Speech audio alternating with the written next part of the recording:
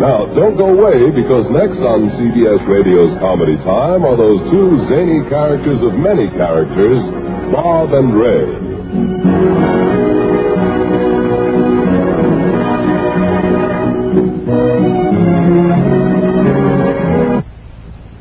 And now, Bob Elliott and Ray Goulding present the CBS Radio Network.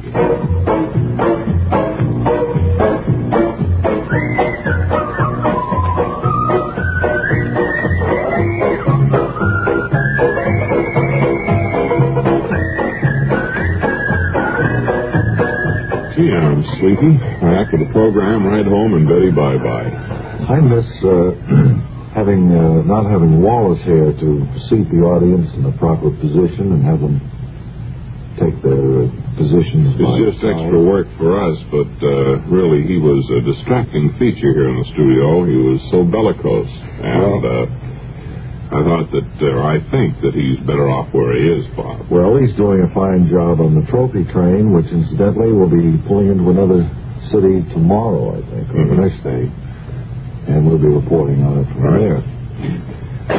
Here's your mail, Bob and Ray. Thank you. Thanks. So we are getting a lot of mail from you folks in college and high schools suggesting that we have Natalie Tide sing the lyrics, say the lyrics to your college or high school song. Wake up, wake up, wake up. And we'd like to hear from more of you, and I think Natalie is going to be here Friday, isn't she? Oh, I'm sorry, Bob. I wasn't listening. I was asleep. Natalie going to be here Friday? Yes, she'll be here Friday, and she's going to say a song of some school or college. And if you'd like her to say your particular school's song, then drop a note to Natalie. Explain why, and send the words, too, because some of those songs are, shall we say, way out. Way gone, and not published as such, so she'd have a little difficulty getting the words, so include them. If you would, please. But we would like to hear from you. Bob, I'd like to deposit 10 cents in the Bob and Ray telescopes over there by the window and see what's going on in New York tonight. Beautiful picture window on a beautiful night. Now, let's see. Set the telescope on number 4. Tell me what you see, Bob. Right. I see 46th Street, Madison Avenue, known among the advertising folk as Layout Alley. Anything else, Bob? Yeah, I see an automobile with a telescope mounted on top of it. And the telescope is pointed this way. Wave your hand, Bob. All right. A signal of some sort? Yeah, I met the owner of the car with the telescope mounted on top of it. His name is Charles Munger. Oh, yeah. And I've invited him up here. Is he coming, Bob? Yeah, he waved back a second ago. He started toward the building, yeah. He was kind of interested in our setup up here and asked to see it. Can you still see him? I'll need another dime for the telescope. Just ran out. Well, no need for that. He'll be here in a second. Is Mr. Munger coming down the aisle now? Yeah, that's him. Hi, Mr. Munger. Up here, sir. Okay. Well, hello there, sir. Mind if I look at that baby you got set up at your window? No, not at all. What does this baby weigh? Well, I think the gross weight of our telescope is indicated near the base. Now, look. Here she is.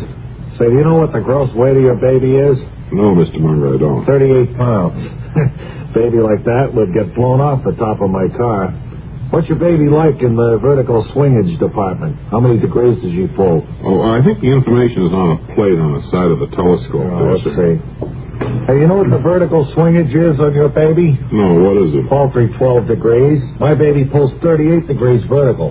Well, Mr. Munger, if I'd known you were going to come here and demean our telescope... I notice you don't even have a lens guard on your baby. And I see you got to go by the numbers when you look through your baby. And I'll bet your baby doesn't even have crosshairs on the lens. Well, I had noticed, but I'll look now. I'll put a dime in here.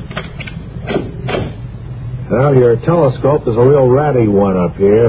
I just thought I'd come up and look over the competition. Now that I've seen it, I'm not worried. My mobile telescope beats this fixed job in every respect. Except in one respect, Mr. Munger. This fixed job, as you call it, is set at number 4. And as nearly as I can make out, your mobile baby's been stolen. Oh, yeah. Very nice man. Oh, very pleasant. Personable fellow, but he did hold our telescope up to ridicule. I hope he finds it. Hey, did we want to mention this show here? The Funny Side Up, you mean? Well, that, plus Funny Side Up, the Bob and Ray Show, and Funny Side Up. It's a show on CBS Radio. It features Hermione Gingold, Kenny Delmar, Parker Fenley, and Bert Parks. What does Bert do on the show? I think he selects Miss America. He's kind of holds it all together, I guess, huh?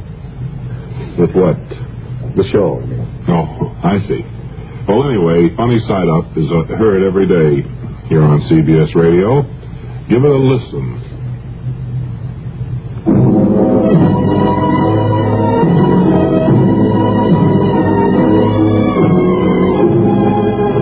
I am Mr. District Defender, protector of the innocent, implacable enemy of the hoaxer, the grifter, the con man, and all those who would cheat an unwary public.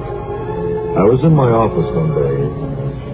And then this man gave me all this cash I have here. Just how much cash do you have there, Mrs. Porn? $6,500, Mr. District Defender. Is it all there, Mrs. Porn? Yes, I counted it. Did I do something wrong, Mr. District Defender? I don't know use crying over spilt milk, but the right thing at the time would have been to insist that the man write you out a check. But the money seems good, and he... If only you'd come to this office before you'd completed your transaction, Mrs. Bourne, I might have been able to help. Well, actually, the reason I'm here is because he paid me $1,700 too much, and it seemed a bit fishy to me. Mrs. Bourne, you and the public must learn this. Get all transactions on paper. Once you do that, you protect yourself and place the hoaxer, the con man, the grifter, in an untenable position. Frankly, I don't know if there's much we can do for you. You mean you've come across this kind of thing before? Many times. The deal you're involved in, Mrs. Porn, is known as the real money dodge. It's one of the oldest dodges used by confidence men. And yet, there are so many people who fall for it. Did you get the man's name, Mrs. Porn? Yes, his name is Edwin Carzal.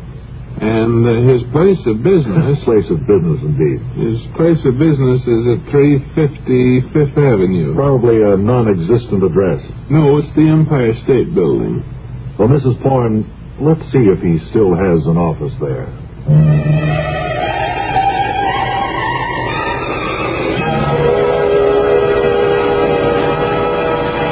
And so, Mr. Carzal, Mr. District Defender here wanted to see you. That's right, Chisler. First, Mrs. Porn, give me the money Carzal gave you. But, Let's have it, Mrs. Porn. Thank you. Now, Mrs. Porn, how much money did Carzal overpay? $1,700, Mr. District Defender. All I was supposed to get was $4,800. All right. Carzal, I can't prosecute you because the money you gave Mrs. Porn was real. But I'm going to return this $6,500 to you. Well, I'm certainly glad you stopped by, Mr. District Defender. And I want you to write a check made out to Mrs. Porn in the amount of $4,800. But, Mr. District Defender... Don't thank me, Mrs. Porn. I have a job to do, and luckily I was able to do it. And here's your check for $4,800, Mrs. Porn. Carzal, as I said before, I can't touch you. But get this, get it straight. You make another move like this, and you'll get leaned on. You'll get hit. You'll get hit hard. Well, I hope he doesn't get hit as hard as I did, Mr. District Defender. Get out of this place, Mrs. Porn. I need some fresh air.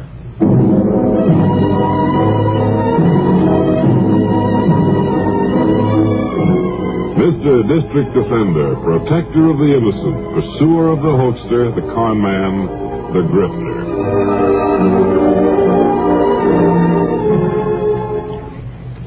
Well, I'm even sleepier now than I was at the beginning of the program, if you can believe it. I tell you, Wally Blue can always wake you up. He got out of that bathysphere all right yesterday. He did. And I never get another thought, Bob. He headed right up to Turhan Bay, Maine, and Mary Magoon's Inn for a little rest. Oh, good. Is he standing by now with a microphone? I think he is, yes. Okay. Wally Ballou, come in, please, at Turhan Bay, Maine. Standing by with my microphone here in this peaceful section of the coast of Maine. Standing, as I say, looking at the charred remains of what was once Mary Magoon's Inn. Just about 2 hours ago. Can I get some more wire through here, please? The big warehouse.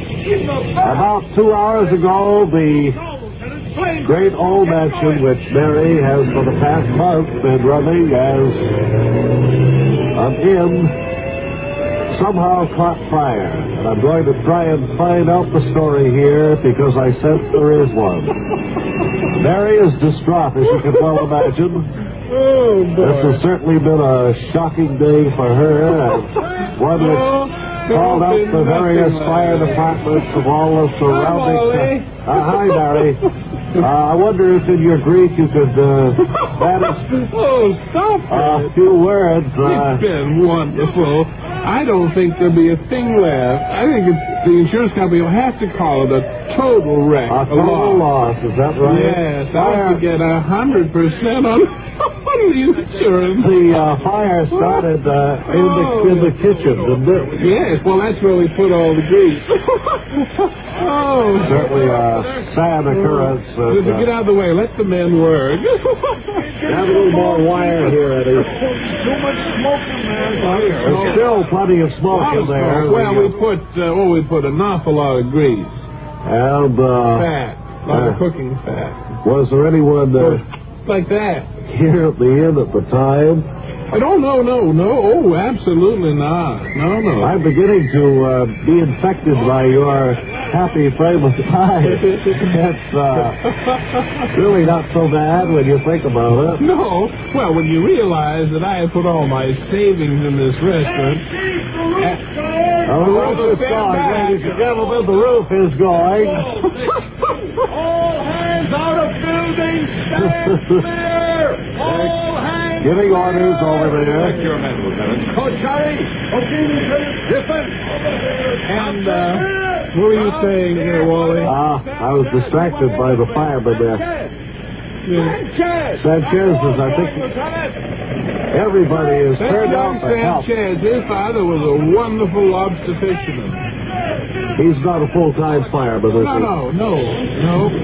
Well, as I was saying, you see, I put all my life savings in this inn. And it heavily insured. Yes, and I had to, and the business just was not there. And then I had that swinging trio come by, and they turned out to be 12 pieces, and they ruined all the business. So naturally, I had to put my head together and come up with an idea. And this is the result, is that right? That's right, Wally. Well, there isn't much here to describe to you except that... Well, I'll be back down in New York now, a week Tuesday. I'll be loaded. All right, well, they'll be looking for you. Water till we drown. I guess that wall smothered most of it, Chief. I'm sorry about it, Mary, and on behalf of the whole staff. Enough to keep things under control here, Lieutenant. I know that their thoughts Is are there with anything you. I can do, Lieutenant? So, for Turhan Bay, Maine, amidst this sad picture, Sanchez! this is Radio's Wally Ballou, returning up to New York. Thank you, Wally.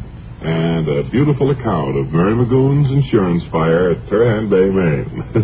Well, it's too bad. She has had very bad luck with that inn since it opened. And this may be the answer. I don't think she's cut out for that kind of work. Time for 1 minute, please. I think we have just about 50 seconds to play 1 minute, please. All right. Do we have anyone who'd like to play it? I'm delighted to play it. Is that right. the famous game that Bob and Ray have been conducting on radio for almost 44 years? Yes, it is. And we now have about 20 seconds to play 1 minute, please. All right. Take your subject there. Now reach into this hat. Oh, who put that? That's gee. Your subject, sir, is watermelon.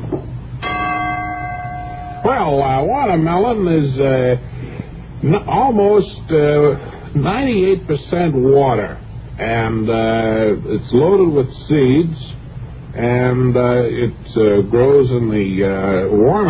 Very good. I think that's about all the time we have, but you'll get your prize. But who put that in that hat? That was very too bad. I'm sorry that happened. We have a first aid kit at the back of the studio. And we'll have somebody nice to say hello to you in just 10 seconds.